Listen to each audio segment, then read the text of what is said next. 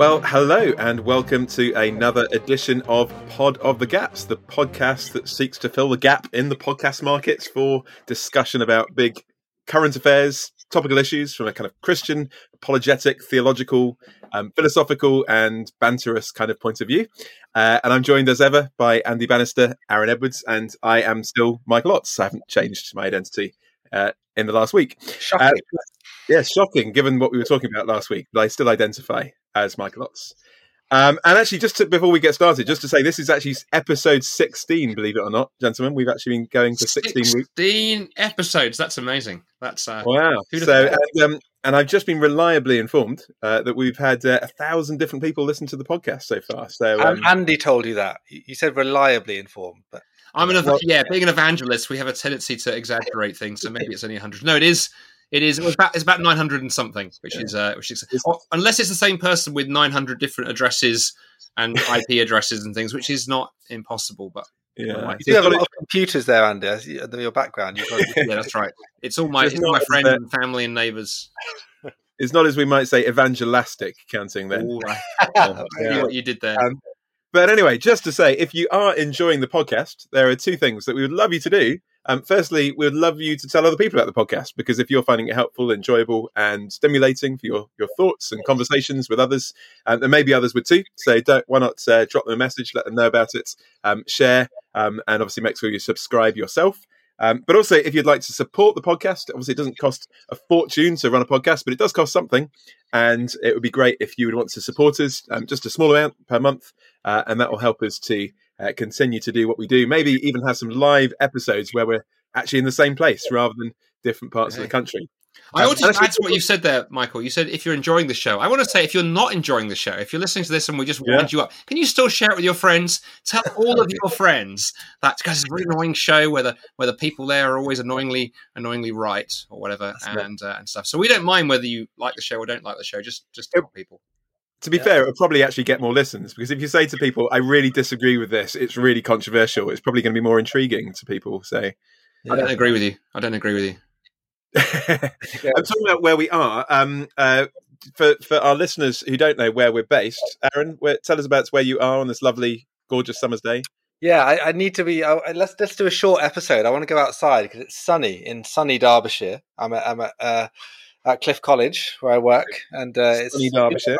Weather check. I showed you my view from my office window earlier, which does look very nice. Andy, where's your current location? I'm in Dundee, in Scotland, one of the most beautiful parts of the country. And of course, you can't see this, listeners, but if I look at my window, I can see herds of wildebeest sweeping majestically across the plain, glistening snow-capped mountains, the Hanging Garden of Babylon. It's all out my window. It's amazing. Right. Shame you can't see it. I see what you mean, Aaron, about the reliably informed. Well, there you are. I think that's just Andy's been a sort of victim of the Scottish nationalism propaganda. Everyone moved to Scotland, Yeah. Well, I'm wearing blue, so that's true. Yeah. This is a nice collector's item for Michael to be hosting, of course, this week. Yes, it is, because it's very exciting. I'm not actually at home this week. I am currently looking out over the gorgeous Yorkshire Dales from the study window of Roger Carswell. So there you go. Roger gets into the podcast, fellow evangelist. So I'm sitting waiting for that. All the books he's published, he's been thinking, when can I get on Pod of the Gaps? Can I get a mention? His life is now complete. If he retires tomorrow, it was our fault. But a big shout out to Roger, because whilst we were chatting in the kind of pre-show chats, he did wait on me with bacon and eggs. He's younger than I imagined, though, looking at the what I saw on the screen there. Was that not his son? No, actually, sorry. No, that's his nephew. I was going to say that was like looks older than that. That was like a 14-year-old who came in. It's like it's the air in Yorkshire. Yorkshire people are always going on about their. It keeps you young. My grandfather was from Yorkshire. One thing I learned from that was, you should never ask somebody if they're from Yorkshire. Never ask them. You know why? Never ask someone if they're from Yorkshire, because if they're not, you will have humiliated them hugely. And if they are, they'll tell you within 30 seconds anyway. That's true. Yeah. Yes. Anyway, I'm trying to think of some way of getting from Yorkshire to our current topic, but I can't. So I'll just tell you what our topic is for this week. This week, we are thinking about how can we destroy a denomination, or how to destroy. We're not personally wanting to do it. How can we? Speak for yourself. Yeah. I should also add that we're not talking about kind of destroying the £20 notes, but we're talking about kind of Christian denominations of the church. And although obviously this, sorry, Andy, I made Andy laugh. That was quite good. Really good. That was. Yeah. Carry on. But as we said before, obviously these episodes, we try and make them a little bit timeless. So we won't just kind of talk about stuff that is only relevant to this week. But actually, as we speak, there has been a big event in the history of the Methodist Church this week. And this is kind of why we kind of got motivated maybe to speak about it at this moment in time. So Aaron, tell us what's been happening in the Methodist Church. You kind of have links to that and know about that. Tell us what's happening and why is that so significant? Yeah, thanks, Mike. So, well, I have to be careful how I speak. I'm here on Methodist ground right now. Some would say holy, some would say it's unholy ground, depending on the events of the last week. So I'm not myself a Methodist, though I certainly, as many evangelicals would see myself as hearkening back to the origins of Methodism and the Great Awakening movement as being really important and significant in all sorts of ways. And I think, so the college that I work at is affiliated with Methodism, though we're not, we have many different kinds of students and many staff members who are not Methodist. But in the last week, Methodism as a denomination in Britain decided to essentially make sacred same-sex marriages. Not only, by the way, same-sex marriages, but also cohabitation and a few other things. And this has been in the works for a while. It's been discussed and debated for years. And this was sort of inevitable. We all knew this was coming, but it does have significant public implications, how people are perceiving the church at large. It sets a precedent for other denominations and other churches to go, oh, look, the Methodists have done this. There's a precedent. Therefore, it's possible. I can very well see this being spoken of in Parliament. Congratulations to Methodism at last. When is the Church of England gonna come and catch up? And now Methodism has caught up with where contemporary society is. So basically, that's the issue. And the interesting thing is, the main reason Methodism, one of the main reasons I've observed the debates over the years about the conference. They have the annual conference. That's what's just happened this past week. And it's interesting to see it over the last 3 years, the way that respondents have come in and spoken about the issue. It's been such an emotive debate and just exactly the way it is in culture. You people are given a sort of segment of a couple of minutes to say their piece at these conferences. And you'll often get sort of 15 people in a row talking about how amazed and delighted and so overwhelmed with emotion they are that they're finally allowed to speak about this, and the church is even considering this is amazing. And then you'll get some older conservative evangelical within Methodism's ranks standing up and giving a kind of 3-point propositional response, as to why this is unbiblical and wrong and why we shouldn't do this. And it was really a mismatched debate all the way through. You could tell what was always going to happen. The wave of emotion was always going to win out. Which was a shame. But the biggest draw for the Methodist Church has been this is going to help them evangelistically, which I found quite interesting. But this will be good because we're catching up with in the world, and there's so many of these people. It's inevitable that we need to start saying that love is love and that God loves love. Therefore, wherever love is found between human beings and it's not coercive, we must bless this and say this is good. They do obviously reserve the right for people to disagree, for evangelical views, and that's part of the whole debate has been how do they stay together in unison, basically. Now I want to come back to what you said, particularly in terms of like the driving kind of the spoken driving force being like evangelism. We want to be communicating in a kind of palatable way in our culture and so on. Before that though, because we said this is not just kind of something that's happened this week, this is part of a wider issue. Andy, give us a kind of flavour of like what else has been happening on this over the last few years, and why is this kind of a bigger issue than just for Methodists? Yeah, I think the bigger issue, Michael, is there have been several of the kind of sort of older kind of once mainstream sort of classic denominations either taking sort of little sort of dabbly steps in this direction or going helter skelter down the mudslide. I mean, just as a side with the Methodists, one of the things that boggles my mind, of course, is Methodism was founded by the likes of kind of the Wesleys and Whitfield and all those kind of guys. And I found myself thinking, the Methodist Church could probably actually save a fortune right now on its electricity bills by just dropping a dynamo into John Wesley's grave, and we could power every Methodist church still remaining in England, all sort of 9 of them. But here in Scotland, where I live, this is particularly also news because the Church of Scotland had their big annual conference. It's amazing how much theological damage happens at annual church conferences. Maybe if we just abolish those, that actually would solve half the problem. But at their kind of annual sort of church general meeting this year, there's been a move to endorse same-sex marriage has been proposed. Now that happens is that now goes off into be talked about in all the sort of lower levels of the bureaucracy and the presbyteries and so forth. And then at next year's conference, I understand there'll be then a formal motion put forward. And so in a sense, we're kind of 1 year away from that. And I think anybody who's watching the way the wind is going thinks it's probably likely to go the same way as the Methodists. One thing I find interesting, maybe we could talk about this, is how it often tends to be, these smaller kind of dying congregations. I mean, there are some Church of Scotland churches that are doing okay, but most of them are in a death spiral, circling the drain. The same would apply to the Methodists with respect. And I think, on the one hand, we can talk about the evangelism piece in a minute, but I also wonder if there's a sort of desperation of, man, we have to do something because we're not going to be here. And so if we just look like the culture, if we spray paint ourselves rainbow and go, hey, look, we're all right, we look just like you, that somehow will stop the rot. And then the other one, of course, Michael, is I think there were some broader concerns about the Anglican Church, which has been having conversations about this for a long time. And obviously there's huge pressure from, I hesitate to use the word progressives, because I don't use the word progressive. It implies that you're progressing somewhere, and I'm not sure there is a destination.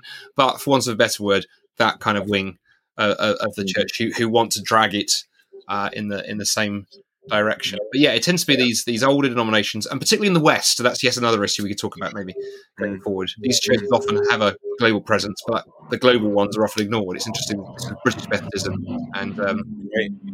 Yes, if you can hear that in the background, by the way, that was a plane just going by very low through the Yorkshire Dales, just as Andy was finishing. Keeping tabs on you, Michael. Yeah, I think it's my wife. Yeah, she's wondering why I'm not at home. But that's really helpful, just to kind of give us a context. This is a bigger issue that's been happening on a wider scale than just the Methodist Church. I guess if I was to play, if I can, to an extent, to play devil's advocate here, say, okay, but why is this such an issue? For a start, if we do want to reach our culture, who already think we're homophobic, then making a big issue of this and saying that this is wrong, just reinforcing people's stereotypes about evangelicals. Surely we can just let this go. If someone was to say that, why is this an issue? Why do we think this is? Well, shall I have a go as an evangelist, and then perhaps Aaron have a go as a theologian? Does that work? I guess we're both about evangelists and theologians. I went very long, but I thought I'd leave you to do the theological piece on that. Oh, go for it. But just practically speaking, I suppose I have a couple of issues. One is that as somebody who spends their time, Michael, like you do on the coalface talking to people, I don't think this is as big an issue out there as people think it is. It comes up sometimes, but it's not a huge question I get on university campuses. In fact, actually, I run across a lot of students now, I think, who've been deeply damaged by the so-called sexual revolution, have been sold this myth that you can do what you want with whom you want, whenever you want, no restraints, and actually this will bring you happiness and fulfillment. Actually, it hasn't. So I think this is almost like responding to a cultural moment that was maybe 10, 15 years ago, actually. Secondly, my question would be, absolutely there have been times where Christians have been, I think, heavy-footed on this, that if we've led with this issue, if the first thing that someone who's not a Christian hears us saying is, oh, by the way, here's our view on sexuality, then absolutely I think it's an issue. And I think sometimes the way the church has dealt with the gay marriage discussion, we have accidentally put the moral cart before the gospel horse. But rather than, shoot the horse, set fire to the cart and use it to cook what remains of the horse and make Swedish sausage, maybe an alternative to go, maybe we need to think about how we communicate. And there's great examples of how to do that. There's great books and resources. We've mentioned before the work of folks like Living Out, who's, the Christian men and women involved in that movement who are same-sex attracted but living biblically faithful lives. I think they've got a lot to contribute to that discussion. And then thirdly, I suppose, if I was to be devil's advocate, I'd say, well, if our playbook is, here's a difficult issue but where the culture doesn't understand the church, okay, let's just throw out what we believe. So the cross is a stumbling block to Muslims. You're right. Let's get rid of it. Let's just eliminate the cross. Job done. The exclusivity of Christ. We live in a very pluralistic age. I get asked lots of questions around, well, do you think all religions lead to God? Well, again, rather than engage with that, let's just throw the exclusivity of Christ out and go, absolutely. There's no whatever. So my question is, why stop there? And then the issue of sexuality, one of the biggest issues I would say around there is also that lots of people think the church is anti-fun and anti-sex because, the view we take on things like pornography. We'll do a show on that at some point, I imagine. So again, why not say, you know what? Porn is okay. It's only an image. It's only in your head. You're not actually committing adultery. So that's fine. You can do whatever you want because God just loves pleasure. So my question is, why just pick this one issue? It's a ludicrous human hermeneutic, and I think it's spoken by people who haven't got the first clue what evangelism looks like. Not that I'm being direct or anything here. Yeah, it's interesting. The Methodism obviously has only recently reclaimed the word evangelism. There was an article a couple of years ago in the Methodist Recorder, the newspaper, which we sometimes have to write things for, and it's interesting. Yeah, one of them was literally the title of the article was "Reclaiming the Word Evangelism." You think, goodness me, if John Wesley could read that, why did we have to reclaim it? Because for many years, progressives have been saying evangelism is imperialist, it's colonial, it's something that belongs to the past, to a time where we were exclusivist in our way of thinking. Now, Methodism has realized that its numbers are very low. It had a low number count. 2017, the numbers in the British Methodist Church membership was 188,000, which was which was a wake-up call. And since then, the numbers have continue to dwindle, and they know that they're on a particular trajectory. So for some reason, that's partly why they're going, right, we need to capture the younger generations. How are we going to do that? What's the big issue? What's the stumbling block? Well, here they'll come in. And for me, I've been saying this in any forum I've been able to say it over the last few years. It's completely ludicrous to say that, because it's not as though there's all these young people in Britain going, I just really desperately want to get to a Methodist chapel on. If only they were happy to accept gay marriage, I'd be there. I'd be there every week, and I'd be giving my life to Jesus and singing the For Him sandwich. And I just think it's a really crazy way of thinking. But you can see how it's following on off the coattails of the public discussion. So it would have been, I think, the famous phrase in the debate in the House of Parliament where David Cameron a few years ago, there was that call for the church to catch up. Like, yes, I think the church needs to catch up with us on this issue. And so it's interesting that Methodism's taken the first step in doing so. In answer more specifically to your question, Michael, on the issue of why does this matter? Because, of course, there's ways that we can say, yes, we care about this issue, but we're not going to die on this hill. We're going to emphasize other things. Let's emphasize the love of God. We can stay conservative on this issue. Let's just not go to town on it. And I think it's, I recently wrote if I can do a little mini plug for my blog here, I did an article called Hills on Which the Church Will Die on my That Good Fight blog, where I talked about this, because I think there's an issue in which we're worried about dying on hills because we think we're obscuring the gospel. We're putting things in the way of the gospel. The love of God, it's about the good news. So why are you making it about bad news, saying what God doesn't like? That's about, it's a classic problem. You can't preach the good news unless people are aware that it is good news. And why is it good news? There's bad news as well, and you need to counteract that with the good news. And so I think being true to the bad news and on what sin is, therefore homosexuality would be one of those examples. It helps accentuate the good news. It's essential for it. And it's also a load-bearing issue for the authority of Scripture as well. So how do we keep proclaiming this gospel if we want to reclaim the word evangelism in whatever denomination you may be in, and see it fruitfully enacted in your cultural society? You need to have a clear grasp of the foundations of Scripture, and the Scripture is the kind of very basis for which you're going to proclaim your gospel. So you just can't separate them and say, hey, I just care about the gospel. You're nitty-picky about particular things about Scripture. Those things have to go together, otherwise you lose it. You lose everything. And so there's so many reasons why it's a problem. And there's so many other things I'd love to say on this, but I'll let you jump back in, Michael, with your devil's advocate hat on or whatever, if you wish, or any kind of advocate hat on. But I think there's a problem we have here. I've mentioned the slippery slope load-bearing issues. One thing that may seem to be a little thing is actually a big thing, a bit like Luther with indulgences. Come on, Luther, within the Reformation. Why do you care so much about people paying indulgences? Just a small little practice of the church. It is a bit annoying. It's not ideal, but let's just get on with it and preach the gospel. He's like, no, this is actually about the gospel. It seems to be about a practice. It's actually about everything, and everything stands or falls on this issue. It looks like I'm going crazy over a particular issue, but I'm not. So this is like that kind of issue, because I don't think people realise the extent to which this slide will occur, and the sense in which we've been completely duped by the sort of the myth, I think, of self-righteousness. So, of course, self-righteousness has been a problem in the church. You're calling people out for their sin and being hypocritical towards your own, let's say, or emphasizing what God doesn't like rather than what God loves, which is you. But we have this idea of the Westboro Baptist Church in our head. Remember the Louis Theroux documentary years ago? The God hates fags kind of people. A really tiny minority of crazies. And I think that's been a very powerful cultural sort of cipher. Because I think we've sort of every church leader wants to not be that, and they're terrified of being seen anywhere near to being that. And so they say things in sermons and in public statements as though we're in danger of becoming like that. And you just think, you are mad. No one is going to do that. I just don't know anyone who speaks like that. Maybe we know a small handful, but we just don't know enough for people for that to be the main issue, for us to have to go the other way. I used to find, when that was a kind of thing and people were aware of the kind of God hates fags kind of church in America, and people would kind of see that as kind of prototypical of like what evangelicals are. And I'd just say to them, do you know how many like people go to that church? And it was less than 100. It was a small amount. I said, do you know how many evangelicals there are in the USA alone? It's like, do you know what percentage that is? It's like 0.0. It's like you're taking this tiny, tiny little example and then you're making it so. But you're right. Like as Christians, we can be fearful that like that has become the image, and maybe actually that isn't what people are necessarily thinking. But you mentioned the authority of Scripture. I think it's good to pick up on this because you're saying this is why this is important.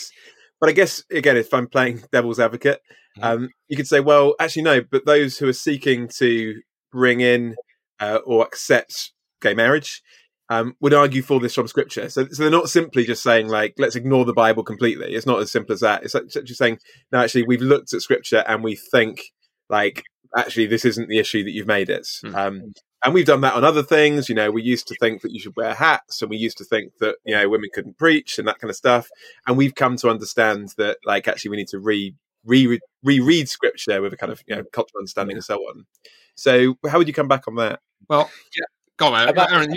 I'll go. Yeah, Andy, you might give a more nuanced mediating position. I don't know, because actually I don't do nuance. You don't do that. You lost it when you crossed the border. Okay, yes. You go first. Go on, Aaron. If any of those 1,000 listeners were in Scotland, we also just lost them. But yeah, well, they're all Andy. It's all Andy in his back room with all his many computers. He is our listenership. That's anyway, fine. So no, I'm. What was even the question? Oh yeah, it was. No, what was it? So you mocked me. This is judgment, my friend. You've mocked me, and the result is you've lost the track. It's all right. I've got off. I'm kidding. Can I remember what my question is? The question is, like, those who would seek to argue, say, for instance, maybe within the Methodist Church, that gay marriage is okay, aren't necessarily just saying, look, let's throw the Bible out and go. Oh, sorry, yeah, I've got it. Yeah. We've done this before. Yeah, we've done this before with other stuff. Okay, so that's interesting. So my position would be, you've come back with a kind of, haven't we done this? That this is what Steve Chalke actually argues, by the way. This is his argument. We've been wrong on women, we've been wrong on race, we've been wrong on slavery and these sorts of things, and so we can be just as wrong on this, as though the church has always believed something, and then we and then we kind of went awry, and now we've recovered what the church had kind of originally believed or something, when actually so many of the egalitarian reforms in inverted commas in the church have been precisely the same thing. So in other contexts, I've been arguing this in other contexts as well, in relation to how we've seen the lack of the distinction between men and women and God's wisdom in it. For too long, we've apologized to the culture on this as well. And it's difficult. I know it's challenging when you work this out. This all comes out in the wash. Women have been terribly undermined in the church. In the same, but in the same way, gay people have been maligned as though they're worse sinners than others. This kind of thing. And so, it's how do we respond to that issue? And I think too many church leaders and denominational leaders have been just worried about how that would come across. It's just so embarrassing to tell a woman that she can't lead a church or preach. We get somewhere they're like, oh, we hold on to the 1 Timothy 3 about women can't be elders, but we're happy to give away 1 Timothy 2 because I don't really know. But so assuming that those two won't come together at some point. So it's interesting. I actually agree. We have already done this with Scripture on other issues, and it's actually symptomatic. So getting to same-sex marriage is not an accident. It's actually a kind of our lack of kind of adherence to scriptural principles on other things has come out. The one thing, there are nuances we could talk about with head coverings, of course, because hardly any churches would follow that to the letter. But there are reasonable, exegetical discussions you could have as to how that points to particular cultural markers, which we still have today. There are still markers between men and women in the same way there were in the first century. So we're not completely fudging that by necessarily not having head coverings. But at the same time, I have respect for churches who are willing to obey Scripture on that. I don't mock them and think they're crazy. I think actually that there's more to that, to their sort of adherence there than there is to our complete flagrant disregard for it. So the way that people do exegetical origami on women preaching is precisely the same, I think, for gay marriage, because in fact, it's almost more explicit the way that those issues are handled. I'm going to throw this to Andy because I don't know whether Andy's going to agree with that. Maybe he's going to disagree. It's been quite fun on Pod of the Gap. We can fall through the gap. I guess I would throw in my thing here, which would be to say, well, actually, like generally, evangelicals would work together, even if we might disagree with someone's view on egalitarianism or complementarianism. Yeah. Whereas actually, we probably want to say this is a different kind of scale of issue. If it comes to, for instance, kind of accepting gay marriage, we'd say that's a different level. So, I mean, Andy, what would you think? Oh gosh, well, I think I would both agree and disagree with some of what Aaron's. You'd make a good Methodist, Andy. I would make a good Methodist. Let me start with where I disagree. I actually think, and I think we'll probably do a Pod of Gaps on this because it could be nice and sparky because we have different views on this. I don't think it's quite the same issue as the issue around the role of women. There are certainly some issues around the New Testament and where you have culture and theology woven together, how you work out carefully through the exegetical issues, what the text said and what it meant and what it means today. And head covering is actually a nice, easy one in one sense, because as Aaron said, vast majority of churches don't follow that. And it's actually quite easy to see, okay, I can see the cultural piece here. Women is slightly a bit more complicated, but I still think you can do that work. The key thing is, and Aaron, you said something in passing that I don't think you meant what you said. If you do, we have an even bigger disagreement, which would be huge fun. I think the women thing's important, but I don't think it goes to the root of Scripture in quite the same way marriage does. Marriage is one of these foundational building blocks in Scripture. It runs right the way through. So what the Bible has to say about marriage is not just a couple of verses in Paul. I was looking on the Methodist Twitter feed last night. In the old days, they would wear sackcloth and ashes and beat themselves when they wanted to do penance. I read the Methodist Twitter feed, and I read it so you don't have to. We're going to get, and I'll insult other denominations in a moment. But I was interested in some of the sort of celebratory backslapping going on there among our progressive friends, and somebody said, "Oh, this is so good because it's only a couple of verses in Paul that this is an issue about anyway." And I wanted to read it and go, "You foolish individual!" Marriage goes right back to the beginning. It's built there into the way that God creates the very universe there, and male and female in Genesis. Mm-hmm. It's also it's tied completely into the fact that it's the controlling metaphor for how God relates to the church, marriage. And then it works its way right through to that metaphor, then reaching fulfillment in the new heavens and the new earth with the marriage of the Lamb, and so on. So this is huge, and then bang in the middle of it. And I find it interesting how my progressive friends never want to go there. They want to bang on about Paul and they want to have fun with Leviticus, but no one goes to the clearest text of all, where Jesus talks about marriage, and he takes those two verses in Genesis, one about male and female, one about marriage, and he connects them together. He says, as you've read it in the beginning, it sort of says that God created human beings, a man and woman, and for this reason, and he then goes to say, a man will leave his family and cleave with his wife and form a new family. And so Jesus is the great big elephant in the room, and I find it fascinating how people don't really go there. Like I think we mentioned in the previous show, Matthew Vines, who's a pro same-sex marriage in the church writer, wrote a book that was very influential on this topic. He deals with lots of scripture passages. He largely ignores Jesus, and I find that really, really interesting. But the last thing I'd say, Michael, on this, I think what I would say, with the very greatest respect to my friends on the other side of this debate, and I know that sometimes evangelicals, we can do this too, in which case, rather than go, well, we've done it so they can do it, let's call out everyone who's doing it. There's this nasty tendency Christians have to come up with a position and then desperately start scrabbling around for a scriptural basis to justify it, or we do it theologically. And we are so good at doing it as human beings. Sometimes it's around sin. Well, I really shouldn't be behaving this way, but here's my reason why, and I can, bend a few texts to kind of make it look okay. And I think on this marriage, I genuinely do not believe that those in the Methodist Church who've been advocating for this said, okay, let's just sit down with a really open mind and see what Scripture says, and we'll study it really hard. We'll bring in the best experts who thought on this and wrestled on this on both sides, and we'll dig into the text, and then we'll come to our conclusion and we'll ground it in Scripture. No, let's be honest, they went for a position in the light of culture, and then there are some, and lots of people aren't even bothering to do this bit, but there are some who at least got some modicum of decency. They go, well, let's try and find a passage or two to justify it. And I think it's very dangerous. And evangelicals, we can do this too. I think we need to be so careful that we don't invent our position and then use Scripture to back it up. We surely have to be Scripture-led. And it's funny. It's interesting. You mentioned the experts they bring in. In Methodist Church, they did actually have a working party of 8 people who worked on a kind of report for a few years. They met up every now and then. Of those 8 people, one of them had the evangelical view on that passage going into it, and that person, and of those who weren't, there were PhDs on the other side, and the person who didn't have a PhD at the time. But that's not necessarily relevant. It's just that it's just interesting. It's just interesting how that those debates often get skewed, and there are always scholars you could bring out of the shelf to kind of make any view sound like it's much more plausible than it is. There's so many scholars who say all sorts of things. And I just find that evangelicals have even fallen for that. We still cite scholars with authority.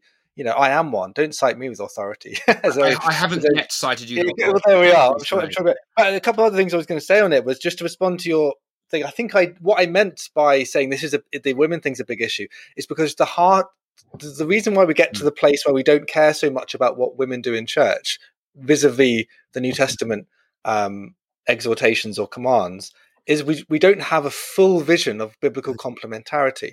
So, and that does go to marriage. So I agree with you that marriage is the thing. It's an issue to divide over. It's a huge thing. A doctrine of marriage is a huge thing in Scripture. And I think the way that we talk about men and women roles works out of God's wisdom in biblical complementarity of men and women. And once you erode that's why it's inevitable that you end up with not caring about marriage per se, because you've already started to erode the distinction between men and women on which heterosexual marriage as a biblical theological imperative is based. That's kind of all I meant. So yeah, but I agree that there's differences here on how we might gospel partnership and these kind of things. There's also lots of caveats. Let's save that for another episode anyway. But the other thing, briefly, I'll let Michael jump back in a second. Just you mentioned the big passages, and you mentioned Jesus, which I agree with. I tend to go to Romans 1. As my kind of I don't go to Leviticus either, because that's often the kind of easy put down for the progressives. When you've mentioned Leviticus, homosexuality is an abomination, but so is shellfish and all the rest of it. It gives you this easy rhetorical retort for the progressive. But Romans 1 is just unbelievably clear, where Paul says, they have given up natural relations with women. Men have given up natural relations with women and become inflamed with lust for one another. And then what the liberal scholars will say, which are the ones that were cited in this report that went to help this denomination recently, they'll just say, well, Paul was talking about a very specific first century pedestry on the basis of a Roman centurion. So really it's just about the powerful over, God doesn't like the fact that there's men in authority and power who are kind of abusing younger people without power against their will or whatever, and it almost becomes a kind of a completely different thing. So you think, okay, so there's this thing called homosexuality, which is prevalent in the ancient world. Paul is talking about this thing called natural relations with women, between men and women, And then he decides to talk about, as a contrast, a very specific first century Roman centurion only thing that only relates to this particular part of the world. And you just think, so Paul, isn't there like something else that men do, like with other men? I'm just not talking about that. It's irrelevant. I just don't, no comment, absolutely no comment whatsoever. Paul, you're talking about like everything, about sin, the kind of wrath of God poured out against mankind for all like sin. And you're talking about idolatry and the connection to sexuality. Yeah, no, I'm just not going there. I just don't want to go there. It's going to be too difficult. I don't want to die on that hill. It's just absolutely like monstrously crazy to think that Paul is not talking about it there. I mean, it's so willfully ridiculous, and there's so many scholars who will do it, which is why you shouldn't trust scholars, including me. Well, on that note, that's really helpful. I guess we're kind of in danger of kind of doing 2 more podcasts within this podcast, because talking more about the theological kind of basis to this would be a great podcast to do. Talking about, you know, the role of men and women within the church, marriage would be a great podcast to do. But bringing it back to our question about actually how to destroy a denomination, like, do we think this will be destructive for denominations that go this way? And if so, why? And who is doing the destruction, you might say, as well? Because, you know, you could put it the other way and say, well, actually, it's the evangelicals that have been destructive because they're the ones that left the Church of Scotland and they're the ones that are kicking up the fuss, and they should just be quiet and go along with it. Absolutely. I think I was saying before the show began, we were chatting, I also wanted this whole mistake, this whole mess actually just goes back to an autocorrect failure on a text. Somebody texted somebody else in the central leadership of the Methodists or the Church of Scotland saying, hey, we need to really figure out in the 21st century how to run a denomination properly, and unfortunately, you know, the phone turned run into ruin, and the rest is history. I mean, a couple of things, and then I won't cite him, but I'll hand over to the theologian. That I think what's interesting when you actually look at the numbers on the ground is fascinating. I've long found this a mystery that if you were to sit down and you were to ask yourself the question, how do I grow a denomination? I'm not even going to ask the spiritual questions. I'm just going to do it as a pure marketing exercise. You know, who's my target audience? How do I get them in, and how do we get, you know, bums on seats? And just on a purely business perspective, you would not plough the furrow that the Methodists and the Anglicans are, because there was a big sociological piece of work done in Canada a few years ago by a couple of secular sociologists of all things. And if I can dig it up, I'll try and put a link in the show notes. And it was fascinating. It basically concluded that churches where people sort of, I think in their language, kind of really believed it, grew. It was pretty straightforward correspondence where the gospel was preached, where the Bible was believed, and where the church tried to, you know, proclaim the good news and love their neighbours. Amazing things happened, and the churches that were circling the drain were those that had gone, nah, stuff all that. We're just going to see if we can look like the culture. And I wonder if that's the key thing. If you look like the culture, why would anyone bother coming? Why would you know, you don't need to. I mean, if you want sort of, you know, liberal progressivism, you can just join the Labour Party or go on a gay pride march or any one of 1,001 things. Why would you come to the church? And we mentioned him a couple of times in recent episodes, but Douglas Murray, the gay kind of atheist journalist who's written a lot on these kind of issues in culture, he did a dialogue a few weeks ago with the Christian theologian N.T. Wright, and that was on the Unbelievable show. And again, we will put a link to that in the show notes because it's a fascinating discussion. There's a couple of points in that where it's interesting hearing Douglas as an atheist who's so strong on this. He really lays into Justin Welby, the Archbishop of Canterbury, particularly the Anglican Church, because he's like, why do you guys insist on looking the same? And he's interesting because he's clearly someone who is really searching for something. And what he's searching for is not an organization, is not a church that looks identical to the culture. And it's interesting in that dialogue, listening to the number of times where N.T. Wright would talk about the cross, talk about Jesus, and often even Tom finds with apologizing, I'm sorry to bring it up again. And it's Douglas, the atheist, going, no, you must not apologize. You have got to talk about this. And I think that's what's going to wreck it. That's what's going to destroy. And I'm afraid the Methodist Church is going down the drain. And the Church of Scotland will eventually go the same way if it goes this route. Hopefully there'll be congregations within it that will survive. I'm not a kind of the view that says, you know, the evangelical should leave the Methodist Church. I think evangelical should hang in there. It's their denomination. They should work hard to salvage what they can. But it's going to be very, very tough because if you lose the basics, if you don't preach Christ on the cross and Christ crucified, and then live that out faithfully, I can see. I think at that point, I think maybe it is the judgment of God, but it's also a sociological reality.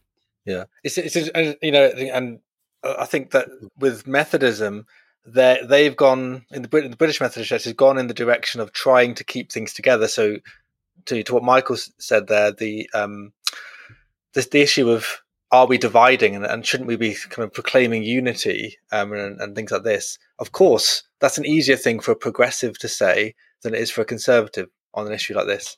So it's easy for someone to say, hey, I think that this aberrant version of marriage is okay. I don't mind that you do. Why can't we exist in harmony? For the conservative, they say, no, it doesn't work like that for me. I can't accept your thing and my thing. You have a theology which allows you to accept both. I literally don't. Otherwise, I have to completely agree with you. By saying that I think yours is equally a valid view of Scripture, I have to kind of give up my own view of Scripture. But for you, you don't have to do that. And because you can just say, hey, well, there's a multiple variety of options. There's different contextual factors that factor in this and that and the other. So I think there's issues there about how we talk about unity and reconciliation, that kind of thing. And it's a challenge, of course. British Methodist Church has gone down this route for the sake of keeping it together, and there's people who want to get back to the heart. I really want Methodism to be Methodism. I want them to have the reputation again that they used to have. Methodists was a slur. These people who really took their faith seriously. It's like calling someone a fanatic, a Methodist. It wasn't a term of endearment. It was a term of, wow, you guys really believe this stuff. We preach on the street and like in the highways and byways. You kind of get eggs thrown at you for preaching the gospel. You suffer for it. You really care about accountability and discipleship groups. Goodness me. Wow, you see the Holy Spirit move. Wow, you guys are Methodists. You're methodical about how you go about your Christian faith. And so I think that would be great if that returns. So there are evangelicals within who want to see that. And so I'm happy to see that as a return. But I think the United Methodist Church in the US over this same issue recently has kind of moved towards a split, because the conservatives won the debate over same-sex marriage. So they won, inverted commas, but they still realized, even though they kind of won, that they were going to have to face this every year. The pressure will keep coming. So they've decided to split and say, look, this isn't going to be proper unity at this stage. And by the way, they only won because they let the Africans vote. And that's an interesting caveat to all of this, because the British Methodist Church did not allow their African brothers and sisters or others from the beyond the West to vote in these kind of issues, because they know what would happen. I think because of the overwhelming conservative majority. So it's interesting how race and colonialism gets used differently in different kind of conversations. Yeah, Aaron, I think you make a good point on the whole race piece. That I noticed that too. That the American Methodists, when they had their conference, that they had the global Methodists in, and that meant it went in a very conservative direction, because our African friends and others, around the world, do tend to be, quite frankly, more biblical following than some of the West. And then I noticed particularly that the British Methodists did not invite the global crowd. And there were two thoughts I had on that. Well, the first was, in this age of, privilege, we talk a lot about, white privilege and imperialism, whatever, it actually staggered my mind that the Methodists have just engaged in theological imperialism of going, well, we know our friends in the majority world wouldn't vote the right way. And then, they're not as advanced theologically as we are in British Methodism. So you know what? We'll shut the door on the suckers and we'll vote. And then eventually, they'll come round to it. I mean, I can't actually think of anything more paternalistic, quite frankly. And then in terms of holding Methodism together, I think the same thing would happen with Anglicanism if it went this path. But I think if global Methodism, if Western Methodism goes this way, you'll see, a Methodist church in other parts of the world break away. I think it is inevitable. But then the other thing, Aaron, it takes me back full circle to where we talked about evangelism. You said, I think you felt the Methodists have gone this way because they want to engage evangelistically. Well, what concerns me is there's a huge need on our doorstep to reach Muslims. That's my big passion. We're going to have 13 million Muslims here in the UK by 2050. This issue is a disaster. I mean, I remember back in the late 1990s when I would be doing street evangelism in London, this would come up because there'd be some story about some gay Anglican vicar, and my Muslim friends would wave that under my nose and say, see, you Christians are totally corrupt. Boy, that now conversation is happening in spades. And I actually feel really sorry for Christians either in this country or other parts of the world who want to reach out to their Muslim neighbours to have Muslims go, oh, look at you Christians, you are utterly immoral. And whether that is just willful in the Methodist Church and going, stuff them, we don't care about the Muslims, who cares? Or that's the cruel interpretation. The kinder interpretation is they are so clueless, they haven't stopped and thought that one through in their attempt to pursue, I don't know, they want to reach people in their 20s in the UK who are probably never going to set foot in the Methodist Church. Anyway, they have ignored perhaps the biggest mission field on their doorstep. That's a wonderful point. I mean, that is an amazing one. If you're listening, that's a great one to repeat if you're in a conversation with someone, because I think that the competing issues of what are you most scared of? Are you most scared of being Islamophobic or homophobic? And that's sort of those sort of compete. There's kind of people have done that kind of thing of the hierarchy of different issues, and I think that's something that that needs to be borne in mind, because I think if people are really sincere about caring about reaching their culture, they would be happy to lean conservative on certain issues to reach certain groups, as you say, just like Muslims, which is really interesting. I think the final point to mention would probably be off the back of what you said. There's no evidence of a denomination that has embraced a kind of unmooring of scriptural authority and flourished for beyond a generation. So, of course, there's huge denominations which continue to chug along, but they don't continue to grow and flourish evangelistically. There just isn't any evidence in the world of that happening in any kind of consistent way over generations. So I think that's worth bearing in mind if we have any denomination leaders who are listening and are kind of maybe we could go in this direction. Well, anyway, we would have had Michael now doing his kind of closing outro, given that this was his first time hosting the show in a while, but clearly it was too much for him. Or that aeroplane going past his house had the Methodist Church on the side of it, or the Church of Scotland combined. And they've grabbed him. He's gone. They nabbed him. He has disappeared from this recording. So we got off the hook, so we're okay. But sadly, Michael's not here. He disappeared to kind of say goodbye to you all. So it falls upon us to do so. And I hope you found it a helpful episode, and hopefully myself, Aaron Edwards, Andy Bannister, and indeed, perhaps even Michael Ott will be with us for the next episode. Bye for now. See you next time.